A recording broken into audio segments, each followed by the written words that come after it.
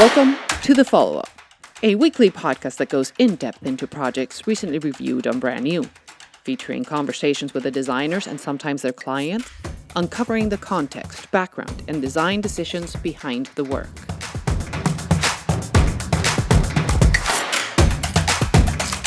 Hi, this is Armin Vitt and welcome to episode 23 of The Follow-Up. This week, we're following up on Story Espresso, a coffee shop with a single location, for now, in Sydney, Australia. Having changed ownership, the new owners, Richie and Sabrina Chai, decided to redesign the brand to make it their own. The project, designed by the Sydney office of For the People, was posted on Brand New on February 8, 2021. You can pull it up on your browser at bit.ly/bnpodcast023, that is bit.ly/bnpodcast023, all in lowercase. This week, we're joined by Olivia King, Design Director at For the People, and Matt Groom, Senior Storyteller at For the People. In this conversation, we talk, more than usual, about the relationship of writing and branding, how it can serve as the bridge between strategy and design, how it can tug at people's emotions in a different way, and how, in this case, it can support an adorable yet fierce monster icon that serves as the quote-unquote unknown in the story where all of the coffee shop's patrons are the protagonists. Now, let's listen in as Bryony follows up with Liv and Matt. What Story has brought to the coffee shop experience pretty much transcends the senses and spikes your mind in more ways than one.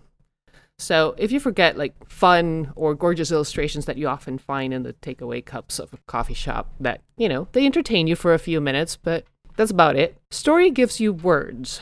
Wonderful words that really stir something in you when you read them, and they let your imagination ramble long after that last sip.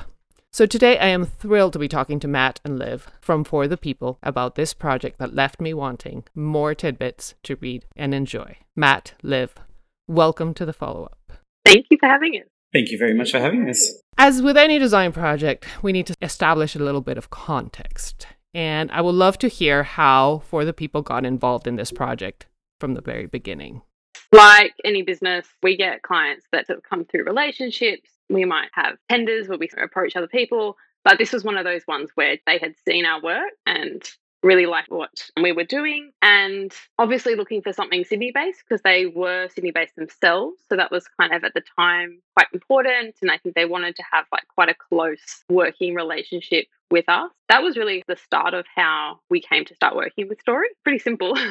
Do you know how they were exposed to your work? No, I don't. I was really part of the initial conversations.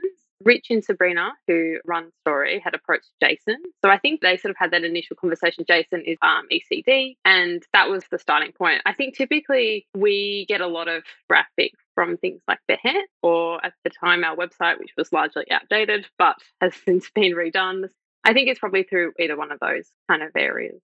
I ask because it's a common conversation happening of where should I put out my work? What gives me the most exposure to potentially get new clients? And both Instagram and Behance keep coming up as sources of client work. I find that very interesting. Yeah, Instagram for us is very good on that front. Perfect. Thank you for the feedback on that. It is my understanding that there was new leadership with Story. What were some of those initial conversations once you were brought into the helm around the goals of the redesign? What was the purpose of what was ahead? I think it's really interesting that I think they had business ambition. They'd taken over this new cafe, but they were also looking to expand potentially to more cafes down the track using this as a bit of a foundation. And they were also looking potentially to go global with it at some point. And I think beyond that, they didn't necessarily have a specific direction in mind of what they wanted to do. They kind of inherited the name Story. There was that building block. And I think they knew they wanted an aesthetic that was quite, you might call it premium, something that just felt sort of modern and contemporary. But outside of that, they were very much looking for creative guidance. And I think it's pretty rare, at least in my experience, to have a client that comes to you with such a blank page. And I think it's exciting on one hand because you're without restrictions, but also it's got that typical blank page fear of when you can do anything, it's hard to know exactly what direction to go in. And their trust in us, I think, was almost scary because at every juncture, their feedback was almost like, yep, we trust you, just do whatever, which I'm sure is going to make a lot of people feel extremely jealous hearing that. But I think it comes with its own particular sort of fear. We started, it must have been about 2 years ago now, and then there was some family health stuff on the business side that delayed things a bit, and then COVID hit. It all kind of stretched out, which meant we had more time to mull it over in our heads. And once again, like, more time sounds great, except that when you're sitting with it for an almost like painful length of time, it gives you time to doubt it and to start messing with it in a potentially unhelpful way. A very interesting journey in the sort of boundless freedom of it. I think just to add to that as well, there was something that I think did provide a little bit of the boundaries for us to work within, and that was also the interior design studio that they had contacted to get in touch with, helping them build and refit out their new shop. So they already had an existing premises, which they'd inherited, but they had a pretty strong idea of what they wanted for that interior design. And the studio they employed was one based in Melbourne called Jennison, and they'd actually worked on a bunch of ASOP stores here in Australia. And so I think with that, there was a bit of a sense of this is a slight direction and aesthetic that we want to go in. But like Matt said, for the most part, it was pretty open for us to interpret. I think they had, like I said, the parameters and sort of a little bit of those guardrails for what we should be looking and playing in. But for the most part, it was go wild. For my own curiosity, when you initiated the project, kind of what was the timeline and what did the timeline end up being given all the interruptions?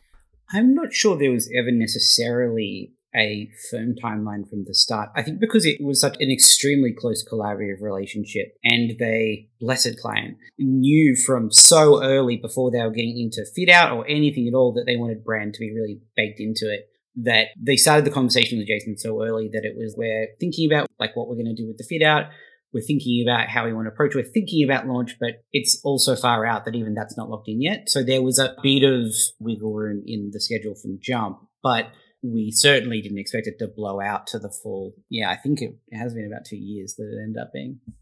Yeah, I would also say with the budget, which was not a lot, I think that probably gave us a bit of a sense that this was not meant to be a long project. Like if we don't have a specific deadline, at least the budget available does give us a bit of a sense of how long we should be spending on something. I think in our minds it was going to be quite a short project. We were going to run it lean and run it fast. But in the last 2 years, lots of things have happened in the world that no one would have foreseen. It's definitely exploded out much beyond that timeline. But I think the idea of trying to keep it quite tight has always carried through no matter what stage we've been working on. It's interesting how many designs have been impacted by either being cut or expanded and grown just because everybody has a little extra time or extra mental capacity just thinking and mulling about things while waiting for decisions to be made. On the other hand, your own ethos on branding and business in general seems to be a key driver of your firm. Do you think that that was a key attraction for Story as they were seeking a firm to work with, or was that not part of how the two would align? I think that it was partly our ethos. I think it was partly the caliber of our work. And I think it was partly that we were both small and local.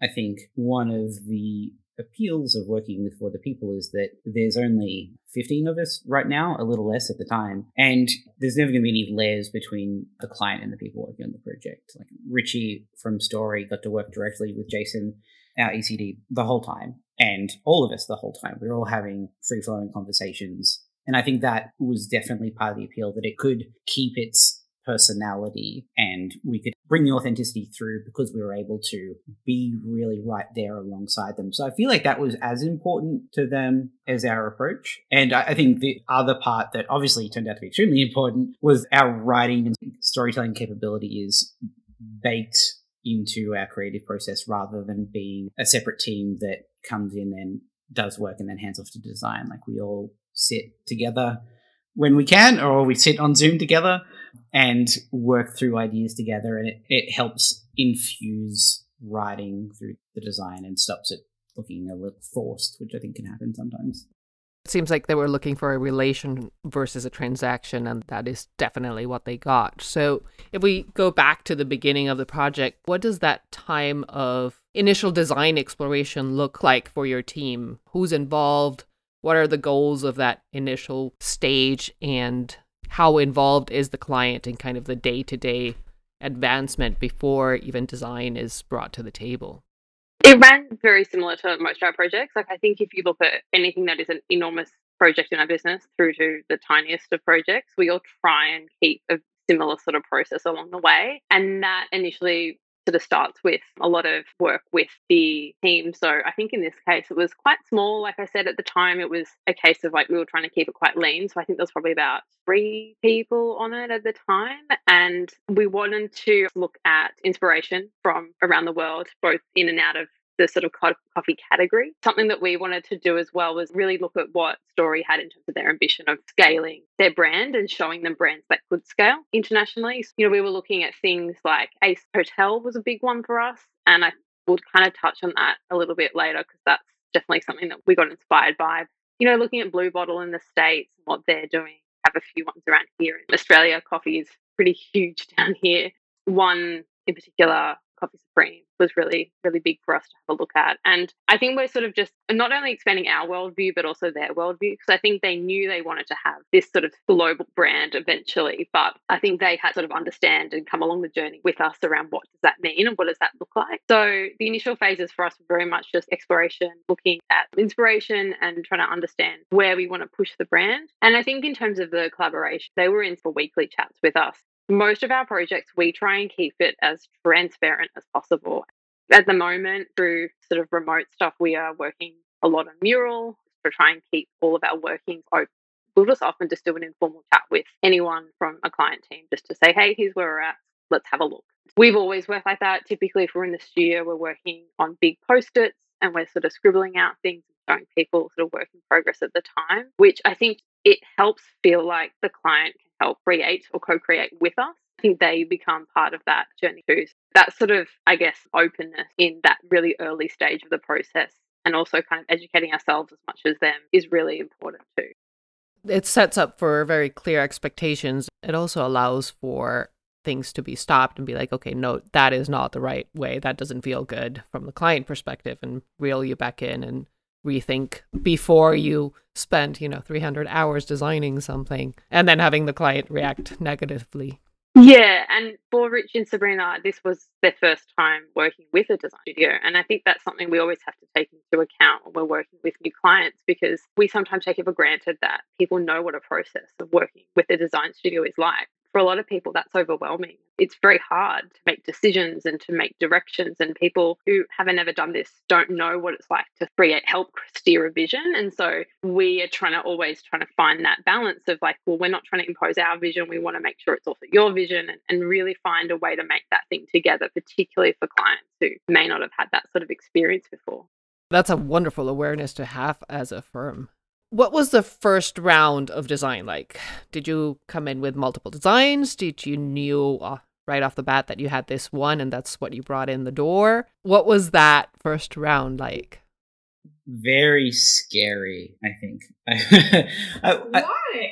Why scary? All we had was the word story. Speaking purely for myself here, my job title is senior storyteller, and there's some functional reasons for that. It helps to make clear that it is about the craft of writing, but also there's a bridge there between the strategy team and the writing, and also that we work in the areas of messaging and helping to communicate stories beyond words.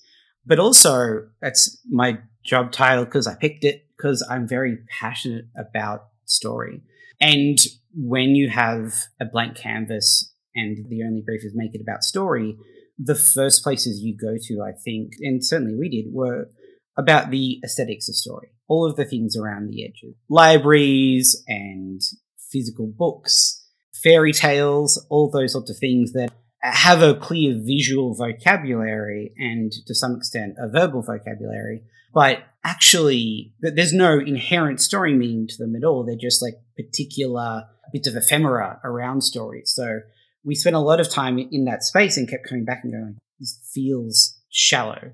and inauthentic to what we're trying to communicate. So it took a good couple of painful rounds before we started to get to something that felt a lot more resonant. Going back to basics, when I first started at For the People, I was a big proponent of looking to story structure and like archetypal story structure to help us understand how we might tell stories for brands, and understanding what the fundamental mechanics are for fiction storytelling that we can bring through.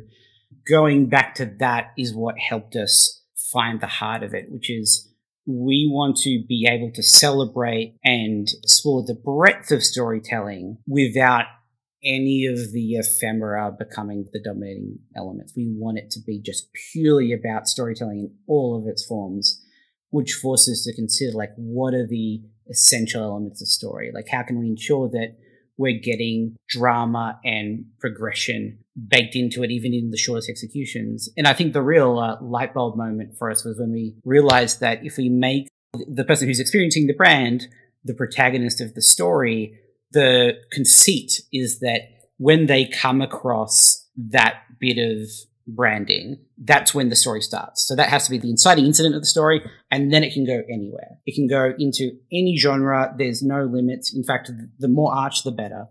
And we can use a whole bunch of different storytelling forms. Like we have haikus, we have screenplays, choose your own adventure stories. But with that one foundation that was just enough for us to bring some consistency to the brand and find a take on it. And like, okay, this is where we start. Once we have that touchstone, then we can embrace the freedom around it without feeling like we're just going to get lost in the woods. But it took us a long time to get there, and it was difficult. But in a way, it pays off, because sometimes when you mull things over and over and over and over, that's when you get to the jewel. And I had actually been trying to pinpoint what was that common item through all of the copy that I had access to. And I couldn't quite grasp it, which was good, because then you're not finding the formula that then is going to inform everything else. But I could sense that there was something that was grabbing everything and bringing it to a center, whether it was the choose your own adventure on the cup or copy on the receipt, things like that. I just couldn't quite find that little nugget. Well done in hiding it. Thank you. And in keeping it there to guide, but not be the protagonist. Like, this is my formula, this is how it works. Where in all of this did the monster come in? I need to know more about this monster. Yeah, this is, I think, speaking of transparency and collaboration, the beautiful truth of this was we were talking to Ruchi one day, and we we're like, here's where we're at, but is there anything missing? Is there anything you like? And I think sort of shyly just said, oh, we were thinking we'd like to have a monster. And we we're like, okay. It's like not necessarily the sort of feedback we were looking for, but like, all right, yeah, nothing is off the table when you're in the early creative stages. And I think that making the monster work for us was a dual process. Liv can probably speak to much better, which is that we realized the opportunity for it to evoke a publishing mark, but also the monster came to symbolize something that was really key to our foundation of storytelling, which is the idea of the unknown. Like the thing that empowers every story is that it's about a protagonist who ventures into the unknown and then is changed by the unknown. And that's a fundamental of the human experience that's really vitally important, and we think can become missing in your daily life, particularly if you're sort of like you're stuck in a rut. So the brand, through the lens of story, came about celebrating the unknown. And this like mysterious, enigmatic monster was the perfect linchpin for this idea that we didn't know we needed until it was just handed to us on a platter. It was one of those fortuitous moments where I think we all looked around and were like, yeah, that's exactly what we should have. From a design perspective as well, when we knew that that was something that we wanted to look at, it was pretty easy to start to look at what mythical monsters exist. History has a long history of monsters. Like if you look at different fables from however long ago records go, like there is always a monster. There is something that we can draw upon. We did a lot of research into what type of monsters exist, what stories have been told about monsters. And I think where we got to was something that we didn't want to overdo the monster. We also wanted to make sure it was approachable and friendly. And it wasn't something that was too scary, but would just tie things together as well. And something that we've been talking about a bit lately is that it's actually quite nice that it's quite a universal symbol. So when we go back to talking about the fact that the brand needs to live in different markets, and globally. I think if you look around at wherever stories are told around the world, a monster represents the unknown no matter where you are. And so we can scale that brand with just that icon. And I think that's where we want to head at some point when we do those sort of larger coffee chains. If that happens, hopefully it will. The plan has always been for us to take a bit of this eclectic feel and for each location, spin that and actually respond locally to that. So it doesn't always have to sort of feel so it's so tight within this Sydney kind of look and feel that we can actually have that range when we go into different local markets. What will pin it together at all times is monster because it is universal and is easily understood by a lot of people. I love the way he just follows you back and forth and back and forth. You don't know if he's a good monster, if he's a bad monster, if he's evil, if he's nice. You don't know anything. It's one of my favorite marks. Yeah, he's the unknown, like very much in all of his aspects. He defies knowing in so many ways. I think we'll also avoid telling his story deliberately. I don't really want to go into the backstory. We did kind of vaguely talk about it. We had a little line when we were describing the case stuff that he just turned up one day and decided to sit in the glow of the light box. Sits above Story Cafe, but yeah, that's probably all we'll go into, I think. I have personally more headcanon for the monster, but I'm sworn to secrecy that it's important that nobody knows what's living in my head about where the monster came from and what his deal is. Yeah. Have you named him in your head? No, I actually haven't because I think he's been the monster to us for just the monster. Full calendar year at this point. He's just the monster. He should not have a name or a gender. Oh, absolutely. Absolutely. Going further into the design elements, Liv, if you can expand on what was your thinking behind Cooper Light and the color palette, which is scrumptious to me, and all of those other design selections, the why you made them and how you got there through your client relationship.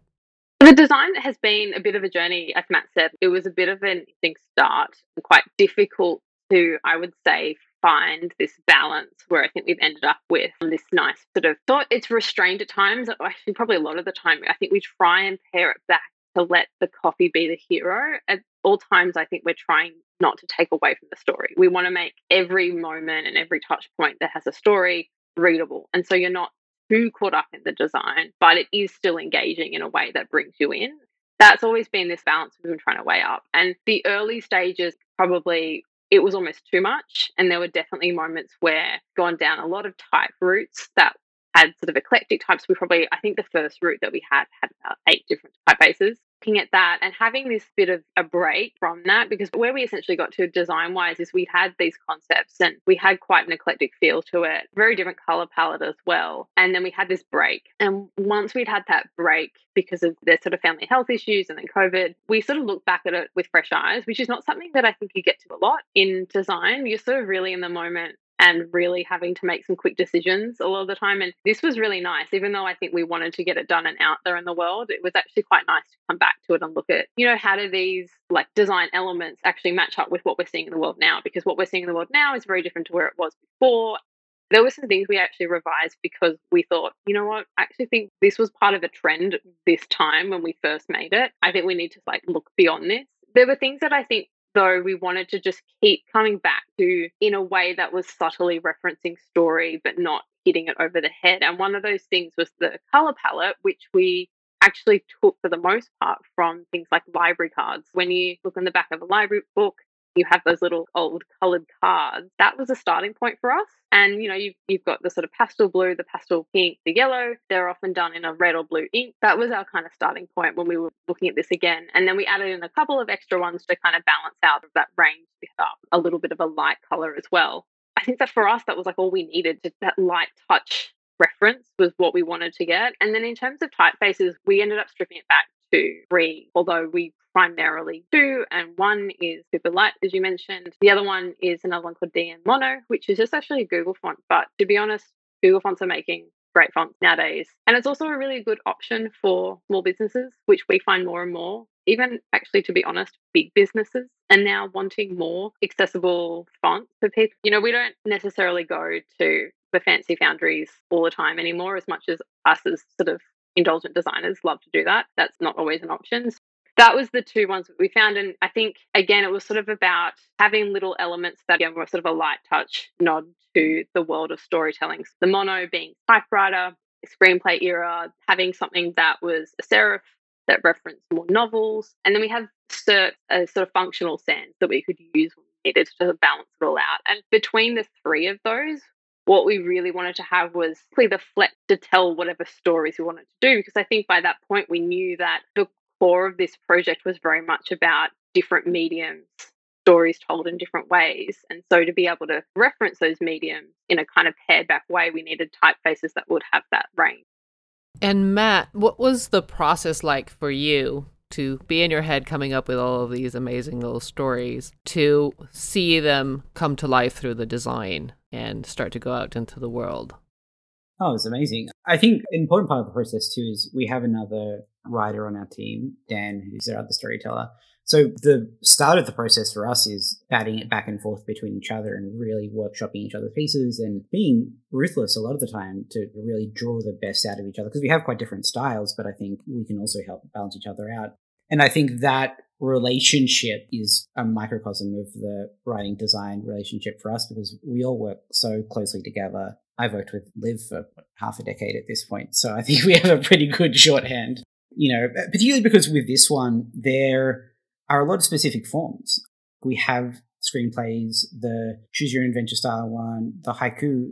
I think the beauty of the brand in a lot of ways, it looks subtle, but it's quite difficult to get that to something that is as visually busy as a screenplay to fit into this brand. It requires a lot of back and forth between writing and design in terms of purely the length of the copy. Obviously, when you're working to a coffee cup in a lot of instances, and we can't know exactly how it's going to be laid out. So it's sort of a case of we'll write a draft, I'll hand that over to Liv. Liv will have a look at it and do her best to incorporate a vision, but bring her own ideas about how this could be set up. And then it bounce back to us so that we can better serve that vision, and then back and forth like that. I can't imagine working in a team where I write in a Word document and then email it away, and then I see the final results when it's done. We're very much over each other's shoulders all of the time, physically or digitally. I wouldn't have it any other way. I think it's a really important part of how we work. I think also something to talk at that from a design perspective, I think something that I love about the way that Matt and Dan work is that they often try to make it visual. So it's not a dry Word doc that you have to go into and then you sort of have no starting point. I think what's really great is that often they'll put it in a keynote, and it's not perfect by any means, it's not designed, but it is laid out in a sort of way that captures a bit of the imagination they have and where they see it going, which I think is such a great input to have from a writer. And that makes our job as designers translate their work much easier, because I think then I get a sense of maybe certain words they wanted more emphasis on, or maybe they saw little details actually being quite small and in this spot. And that is a huge part of our process, I think, is to try and close that gap between writing and design to make it a lot easier to translate the two. I think that process of mocking it up is a really important sense check for us as well.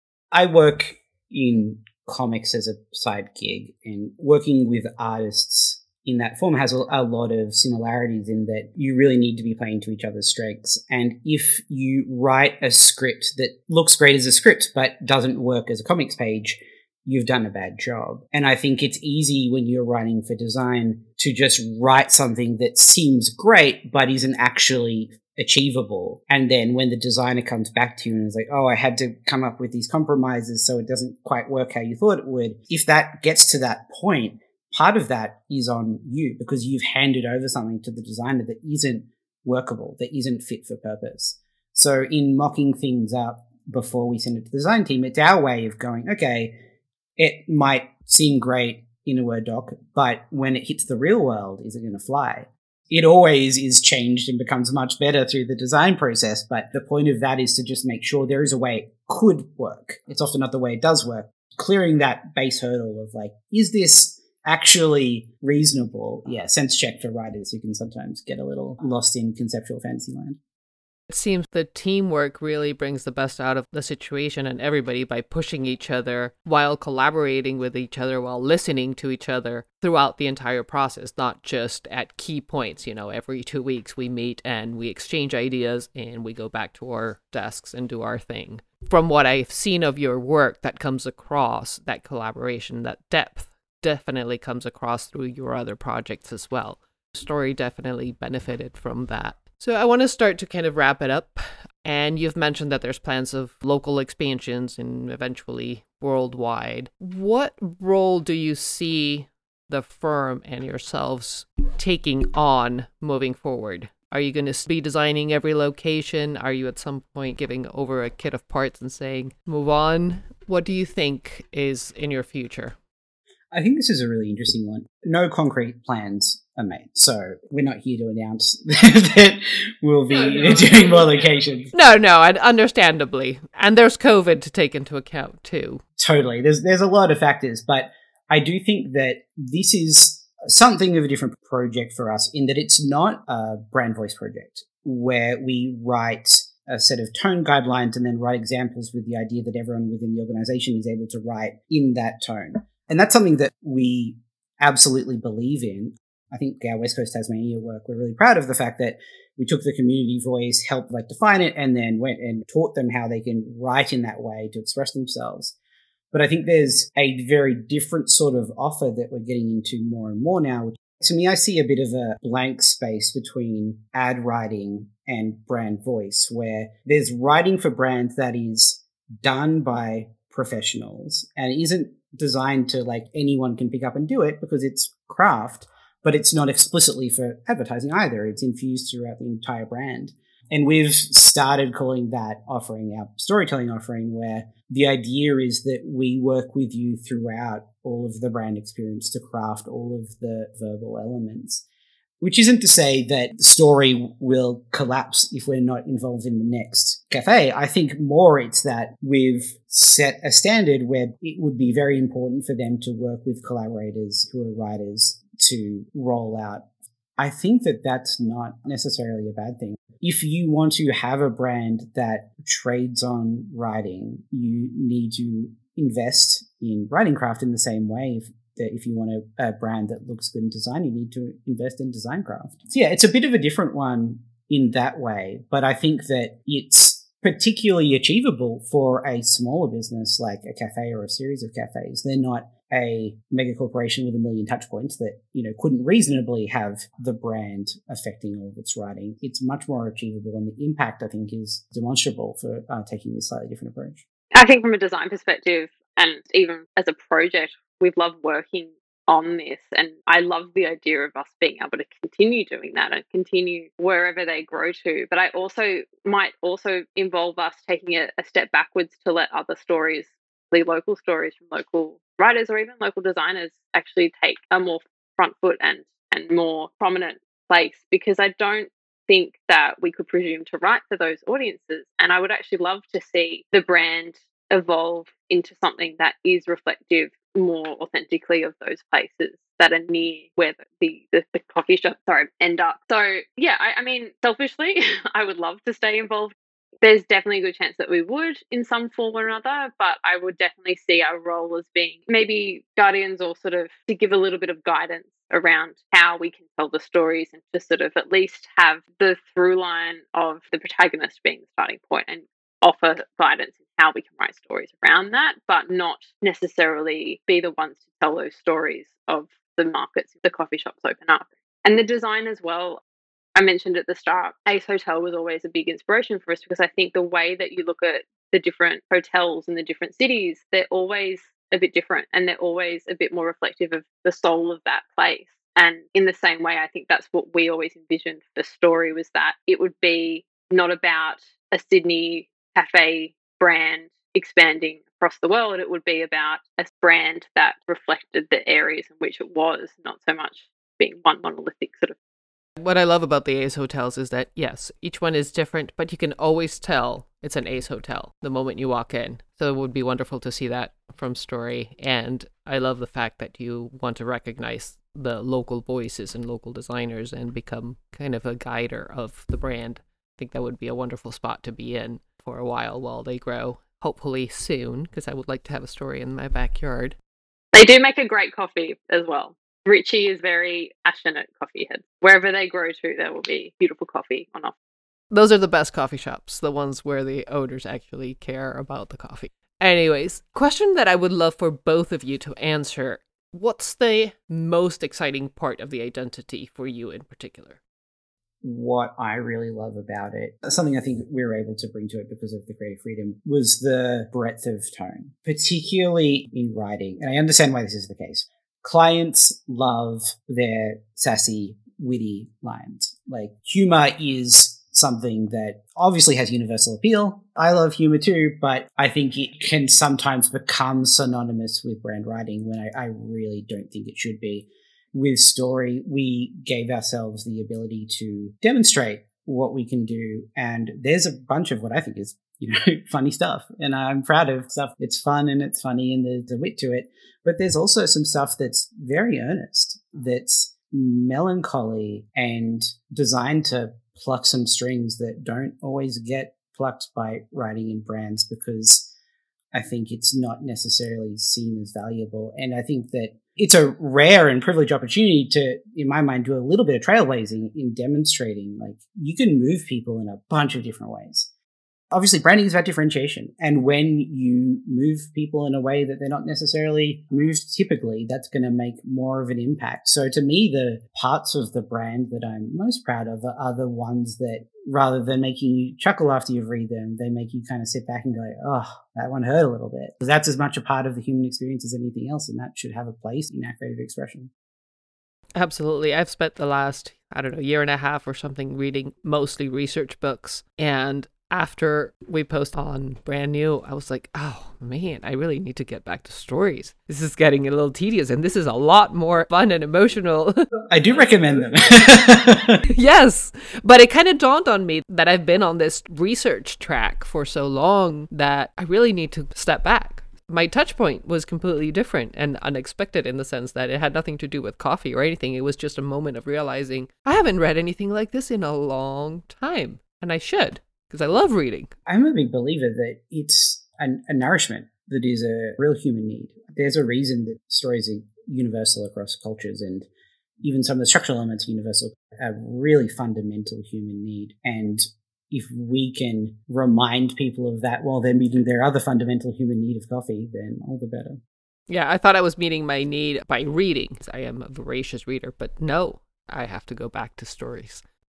The thing that's most exciting to me is the writing, like, the monster I love, just personally. The writing is just something that adds so much depth to the design. And as a designer, having that to work with can be rare and can be hard to come by. And having it just makes you feel like what you're making and creating is going to touch people on a kind of different level and actually, as Matt said, get to the heartstring. And I think, at the end of the day, sometimes I think, design has to take a step back and let those sorts of things shine more. And as a designer, that's a really exciting thing to see. When I was there the other week, I was picking up some coffee cups just to sort of have a look at them for the first time. And two people had just ordered their coffees. They started to walk away, and I was just watching them in the middle of their morning commute. They're clearly hurried, and they start walking really fast. And then at about 10 paces down the road, they just stop and they just start to read the coffee cup. And it was such a beautiful moment because I knew it wasn't about the design. It was about what had been written on that cup. And you don't get those moments as much when you are just making something about aesthetic. And I think this was such a beautiful moment. And I mean, I've always loved any brand that has strong storytelling. I think of stuff like the Monster Supply shop in London as a brand which was for storytelling. I just always was so enamored by that because I would look at the detail that they went into, where every little moment was thought of. And that's, I think, something that we've tried to do on this as much as we can. We're constantly excited to see what Matt and Dan write. We're still doing new things for them. I think we were doing loyalty cards the other day, and I can't wait to see what Matt and Dan have written for it, because each time it's something new and something interesting. And then it gives me a little design challenge to think of, all right, cool, how am I going to go about doing justice to these words? Wonderful. Well, with that, I'm going to wrap it up. It's evening here. It's morning for you, but I just realized it's Thursday and the library opened again this week, and I have like 2 hours to get there. I'm going to grab my dinner and then head down to the library and get myself some books because I am thirsty. Yes. Get a story. Absolutely. Yeah. I am thirsty. Thank you so much for your time, for spending your morning with me. I can't thank you enough for sharing all of your insight and your particular details of this brand. Yeah, it's been great. Thank you so much. Thank you so much for having us. It's been lovely to chat about it. hearing about the working dynamic between For the People's writers and designers, it's no surprise that the resulting identity is so rich, detailed, and cohesive. Also, hearing about how the clients thought that the one element that was missing in the initial round of work was a monster for no particular reason is the kind of brutally honest content you don't often get to hear about, and we're here for it. As well as for all of the wonderful words written on all of the brand touchpoints, from coffee cups to napkins, even to the receipt, which makes it just a little harder to discard as easily as one typically does. And that is the power of words. Today, thanks for listening. Until next time, we'll be here. We hope you'll be there.